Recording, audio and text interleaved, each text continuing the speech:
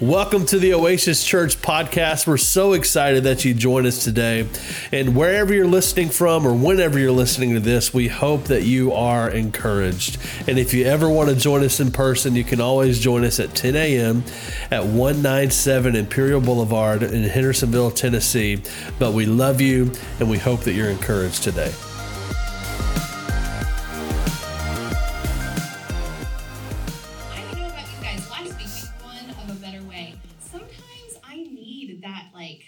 Unsettled moment.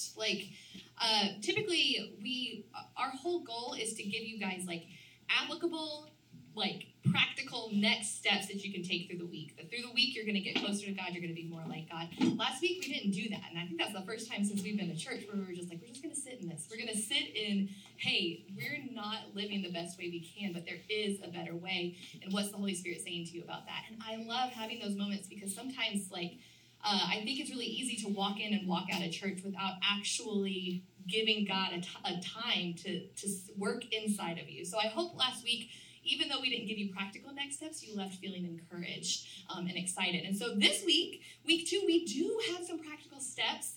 It's not going to solve all of your problems because you've been working your way into your pace of life for your entire life. And the next 35 minutes isn't going to solve that. But there will be a takeaway that you can go, a physical, real life takeaway that you can go this week and hopefully it's going to help you live a better way. So we're going to start today with a story.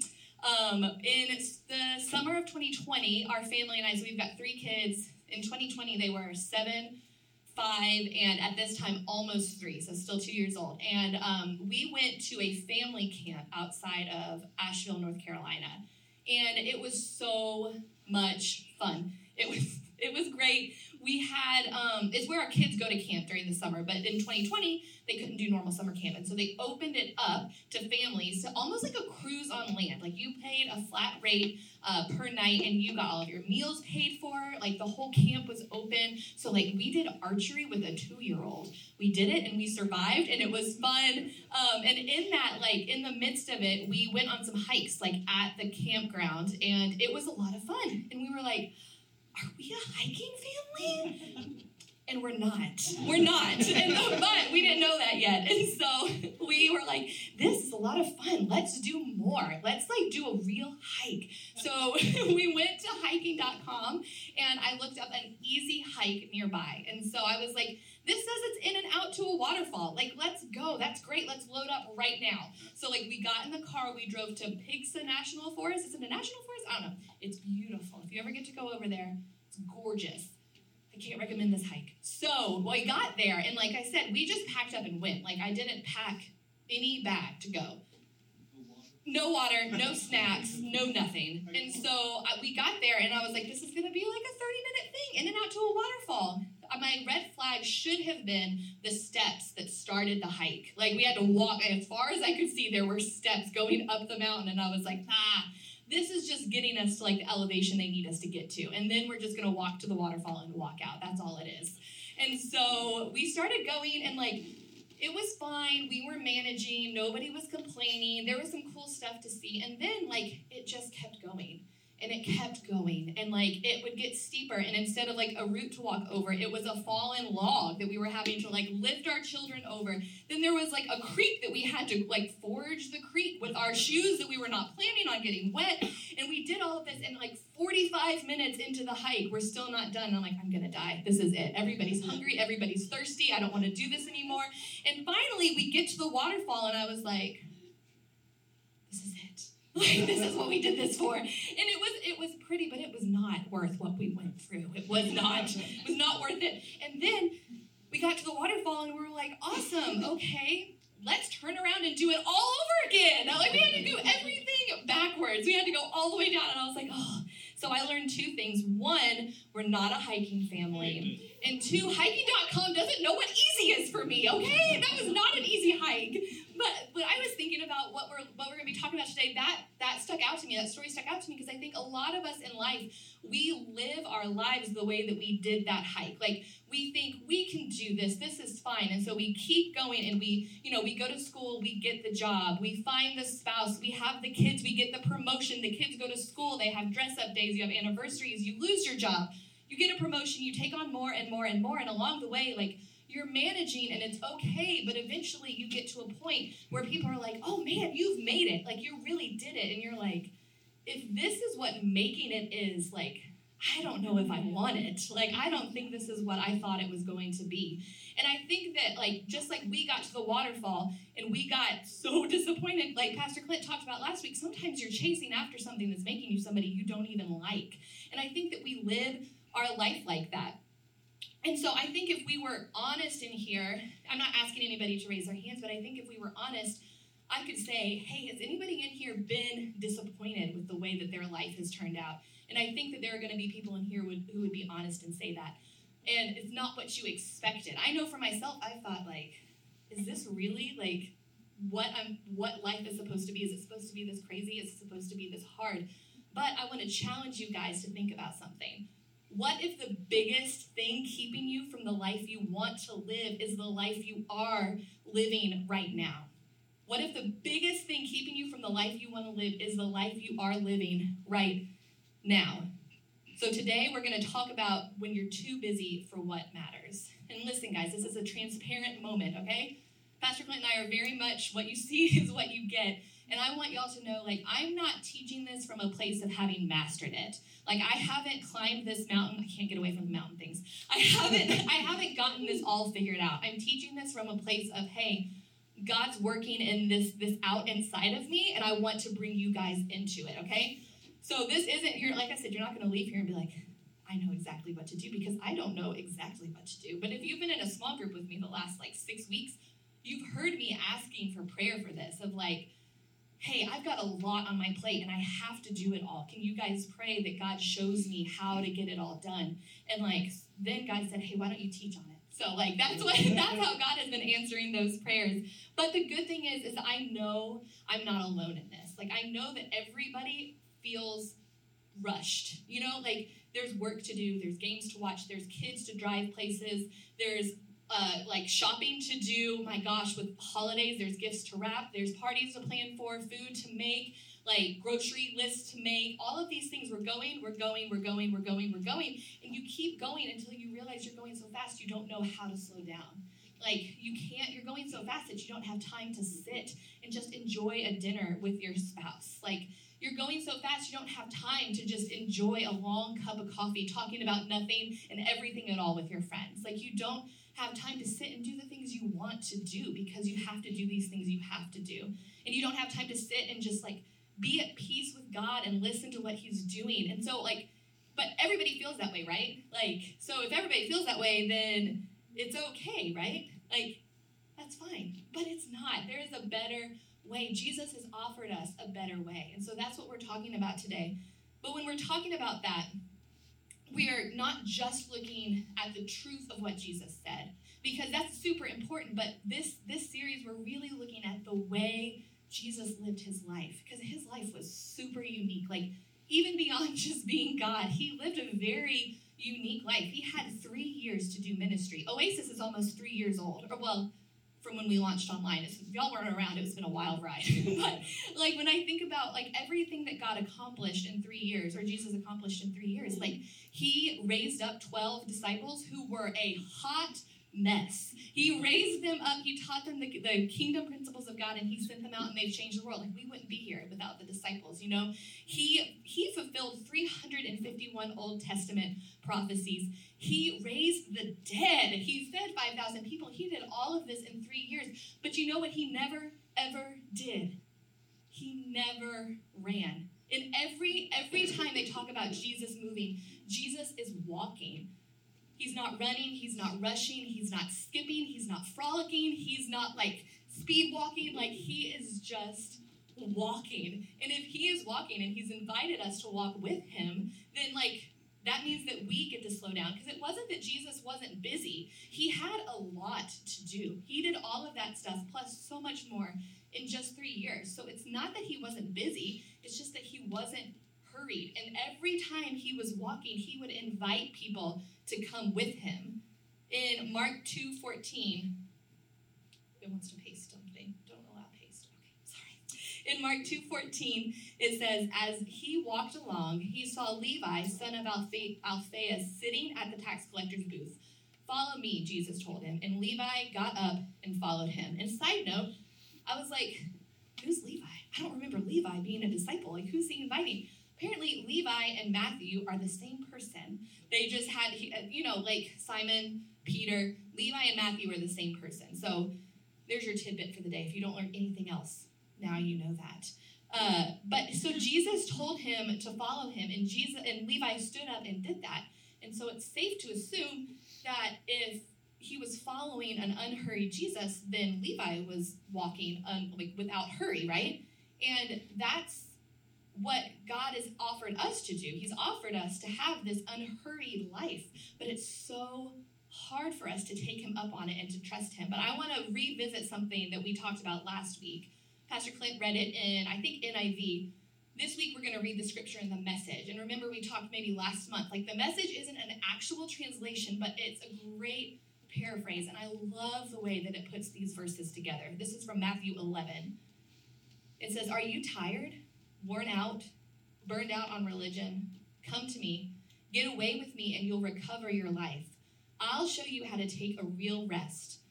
Walk with me and work with me. Watch how I do it. Learn the unforced rhythms of grace. I won't lay anything heavy or ill-fitting on you. Keep company with me, and you'll learn to live freely and lightly. I love that that's what Jesus is inviting us to. And again, think about his life and the way he lived it. So he had 30 years of normal life, and then he was baptized. He was commissioned by God. The Holy Spirit came down like a dove, and God said, this is my son with whom I'm well pleased, and he started ministry. And what was the first thing he did? It was not feeding the 5,000. It was not raising Lazarus from the dead. It was not anything. It wasn't healing the blind man. It wasn't any of those things. The very first thing Jesus did was to go away with God for 40 days. He went away and he was strengthened by God in the wilderness for 40 days. And then he started his ministry out of rest. So his very first miracle was turning water into wine at the wedding. And so that happened because the bride and groom ran out of wine, which was like a big no-no in Jewish culture. Like, you don't run out of wine. You keep the wine going until everybody leaves. And they ran out. And listen, like, if I were there and it was my responsibility to like fix the problem, I would be like, ooh, guys, it's kind of my bedtime. Like, I don't know if you know this, but like, I have a lot of things that I need to do because honestly, in my real life, I love my bed. I love sleeping. Like, if it's nighttime and you give me an opportunity to go home and get in my bed, I will do it. But that is not what Jesus did, because Jesus was coming from a place of rest. He was already rested. He was not hurried. And so he turned the water into wine and created space for people to just sit and be together and enjoy each other's company and rest and have fun. Like, that was his very first miracle, was to unhurry people, to keep them together, to keep them in fellowship with each other. And then another one of my favorite stories of Jesus is when he was walking along and one of the guys from the synagogue came up to him, Jairus, and he is not calm. He is freaking out, understandably. And he's like, my daughter is sick. She's dying. I know if you come and you touch her, all you have to do is touch her. I know she'll live. And Jesus goes, okay, I'll come with you. So if that's me and one of my babies is sick, I'm going to be like, let's go. But not Jesus. Jesus walked to this dying girl's bedside, and he was surrounded by a crowd. He was surrounded by a crowd that was so thick that while he was walking, somebody reached through the crowd and touched his robe, and Jesus felt it like that. And he said, who touched me? And he stopped. And I'm telling you, if I'm Jairus, I'm like, who cares? Let's go. We got to go. But Jesus stopped what he was doing while he was walking, and he saw the lady with the issue of blood. For 12 years, she had been exiled and by herself because the Jewish customs said that she was unclean and she had to be away. And he saw her. He stopped what he was doing. He turned and he healed her. And then he kept walking, and as they were walking, Jairus' people came and said, I'm sorry, it's too late. She's already gone. And if I'm Jairus, I would be so frustrated because I would be thinking, like, if we had just hurried up, it would have been okay. And Jesus said, it's fine. I'm in control. control of time, and they kept going, and they showed up at Jairus' house, and all Jesus had to do was say, little girl, get up. And the girl raised from the dead, and she was fine, but it didn't matter that Jesus wasn't in a rush. He still got everything done that he needed to get done. And so if Jesus wasn't hurried, and we're supposed to be following Jesus, why are we in such a hurry? Why are we in such a hurry? And listen, I am not a counselor. I am not a therapist. I am not a psychiatrist. This is just coming from a pastor's heart of seeing people, observing people, talking to people. But I would say we are so hurried because you're either running from something or you're running to something. Those are the two reasons that people are in such a hurry. So you're running from a past hurt or a past relationship, or maybe it's something that somebody has said about you that you are trying so hard to overcome that you don't want said about you anymore, or it's something that happened to you that you're running from. So you're running from something, or maybe you're running to something. You have this vision for your life. You've got the vision boards. You know what you're doing. You know the house you want, the car you want, the vacation you want, and you know how you're going to get there.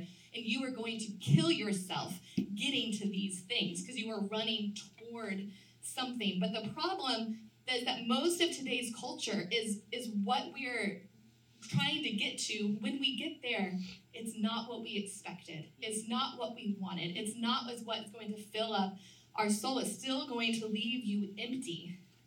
But what if the greatest enemy to the life you want to live is the life you're living right now? And you might say, like, you don't really know what you're talking about because you're a pastor and you just work one day a week. And, like, I have a real job and I'm really busy and I have a lot of responsibilities and, like, I have a lot of pressure on me.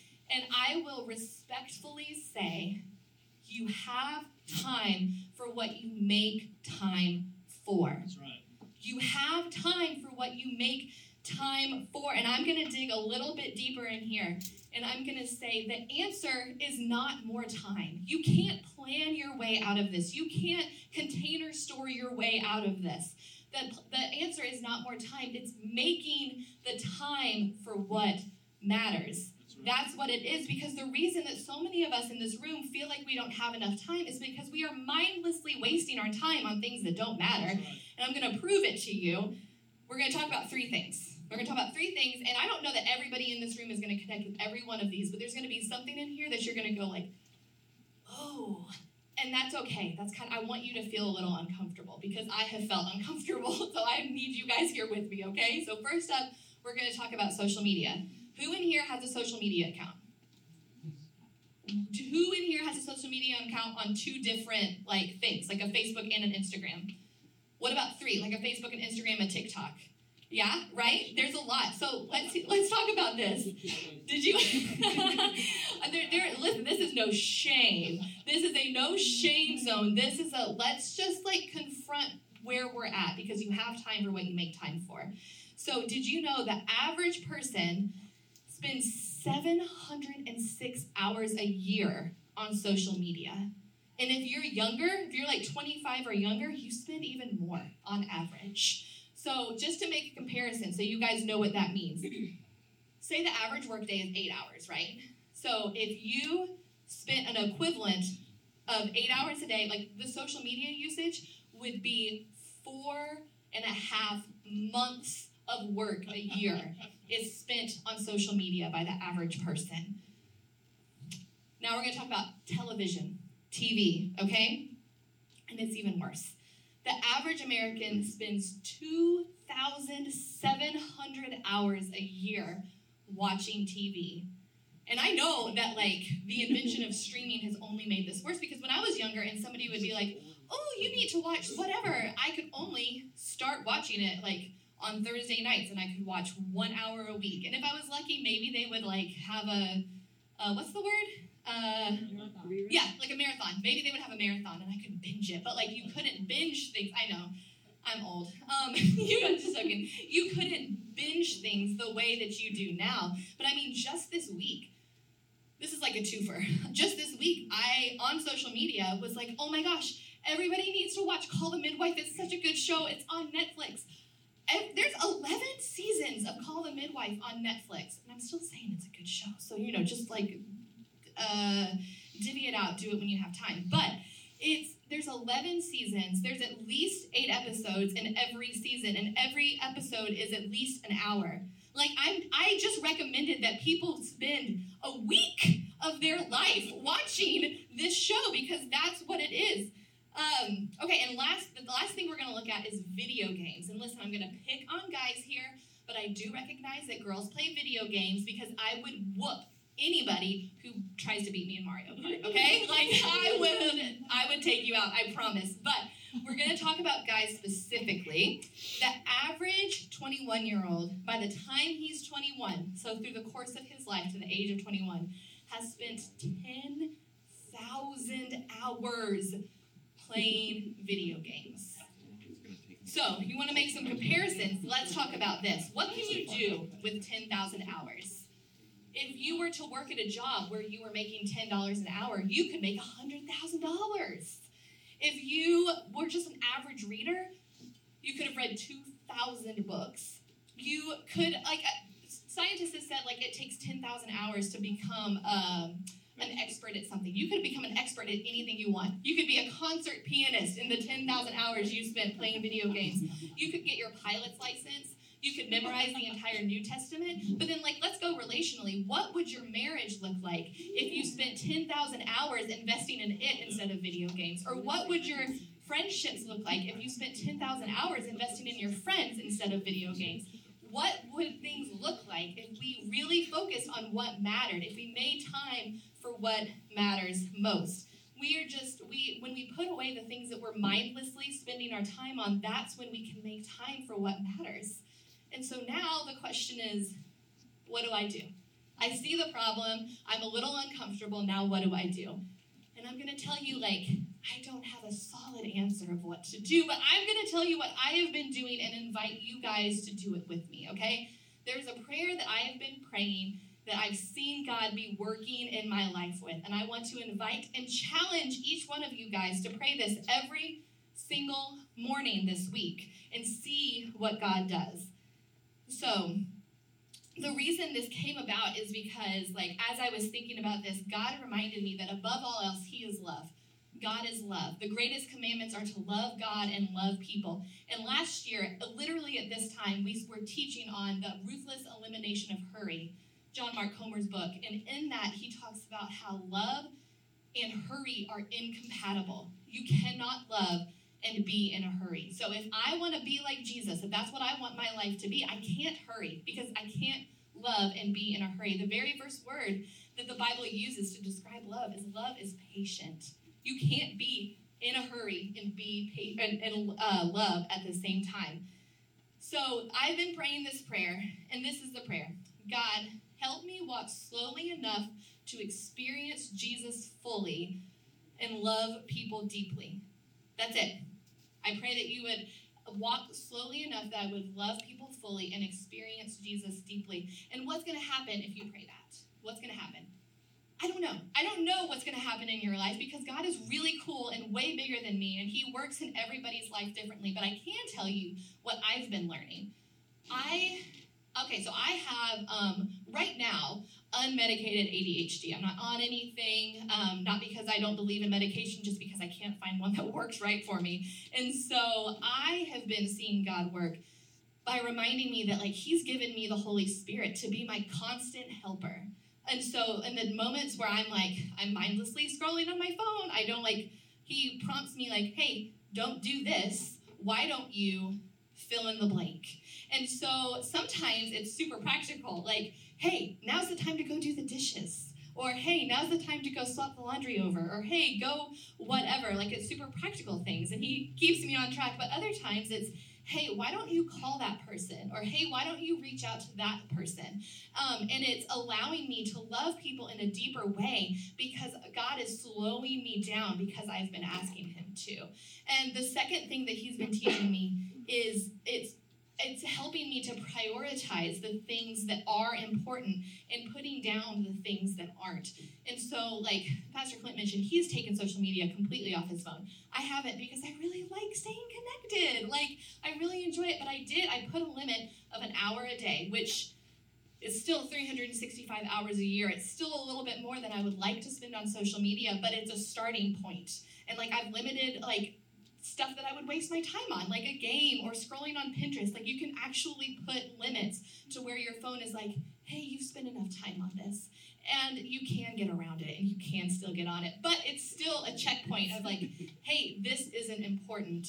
And I want to remind you guys, like, some of the things that God might bring up to you while you're praying this, like, it might be hey, you don't need to take extra shifts at work because you need to be home with your family. Or, hey, maybe you don't need to go to 7 yoga classes a week. Like, do it at home a few times and spend more time reading or whatever. Like, these things that God might lead you to say no to doesn't mean that it's a no forever. It's just a, hey, in this season, it's not good right now. It's not good for you right now. Because that's what the scripture said in Matthew. Like we get to come into these rhythms of grace.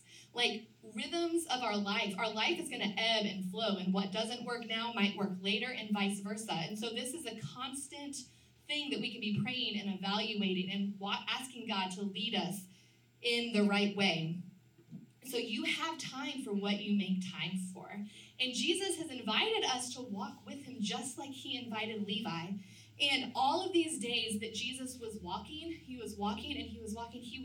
right towards the cross. He knew exactly where he was going. He knew exactly what he was going to do. And he was walking toward laying his life down for us so that we can have a hope, so that we can have a purpose, so that we can have freedom.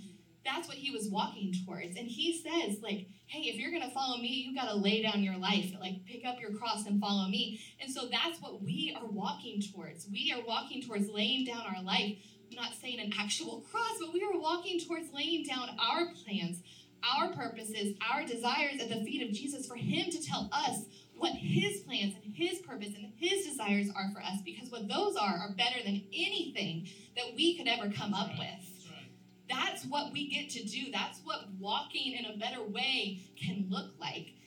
So this week, I just want you guys to pray with me. I printed out and cut out by hand a ton of these, and I want you guys to take them home with you and put it it doesn't really fit in your dashboard. I tried it. But put it in your visor or put it on your mirror or put it next to your coffee maker. Just put it somewhere that you're going to see it every day and pray this every day for 7 days and see what God will do. Because you have time for what you make time for. And the most important thing is not more time, it's making time for what really matters. So I want you guys to bow your heads and close your eyes. If you're in here and you're like, whoo, this is me. This is me. I am too busy. I am overwhelmed. I'm stressed. I don't have time. I want to invite you to come to Jesus with that.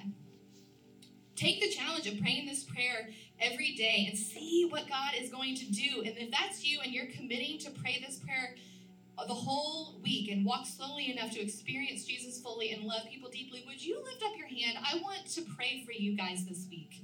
All right? And I want everybody who's raising their hand to know that nobody is alone in raising their hand in this. You are not alone. So I see you, and I want to pray for you right now. God, thank you in advance for all you're going to do and for all the different ways that we're going to be able to see you working in our midst this week. God, I pray that you help us to be okay with the interruptions that we're going to have. Help us see the needs in front of us. I pray that you use this to heal the hurts inside of us, the things that we're running from. God, I pray that you help us reprioritize so that we're walking toward the things that you want for us. And I pray that these truths that you're going to teach us, they sink deep in our hearts and that the Holy Spirit uses them to work inside us this week. And I pray that you help us to choose what matters most, to help us to love you and to love others. And as we stay in this prayerful moment, I want to ask you again, what if the greatest enemy to the life you want to live is the life you are living? There might be somebody in this room who's not religious. They're not really sure about God or what they think, and you're not a church person, and you've been trying everything. Maybe this relationship is going to fix it, or maybe that one, or maybe having this house or that house, or this car or that car, or this experience or that thrill, or whatever. You keep chasing these things, but you end up empty. And why is that? It's because you're trying to fill this God-shaped void in your life with all of the things of the world that were never meant to fill up that space. It's because you're a spiritual being that's never going to be satisfied until you have Jesus. And when you step into the fullness of what God has for you, the way and the truth and the life of Jesus, you're stepping into freedom, you're stepping into hope, you're stepping into purpose. It's a gift from God, and it's yours to take. And so I would encourage you, like, if that's a relationship that you want, it's something that you can start today, and you don't have to understand everything to start something. That's what the Holy Spirit's for. The Holy Spirit moves inside of us and helps us to grow and to learn. But today, he can come into your heart and he can change you from the inside out. And your circumstances aren't going to change, but your hope can change. So if that's you and you want to start this relationship with Jesus, I would just ask you guys to pray this with me. Dear God, thank you for inviting me to walk slowly with you. Thank you for walking every day toward the cross so that you could die for my sins. And I invite you into my life to take charge. And in the best way I know how, I'll live for you. In Jesus' name, amen. And listen, if that's something that you guys decided to do, we would love to be able to come alongside of you, get you plugged in, get you connected. You can fill out at the top of the Connect card. There's a place that says, I started a relationship with Jesus. We would love to know that. And yeah, I think that's it. Awesome. Come on. Thank you, Pastor Steph. Good job.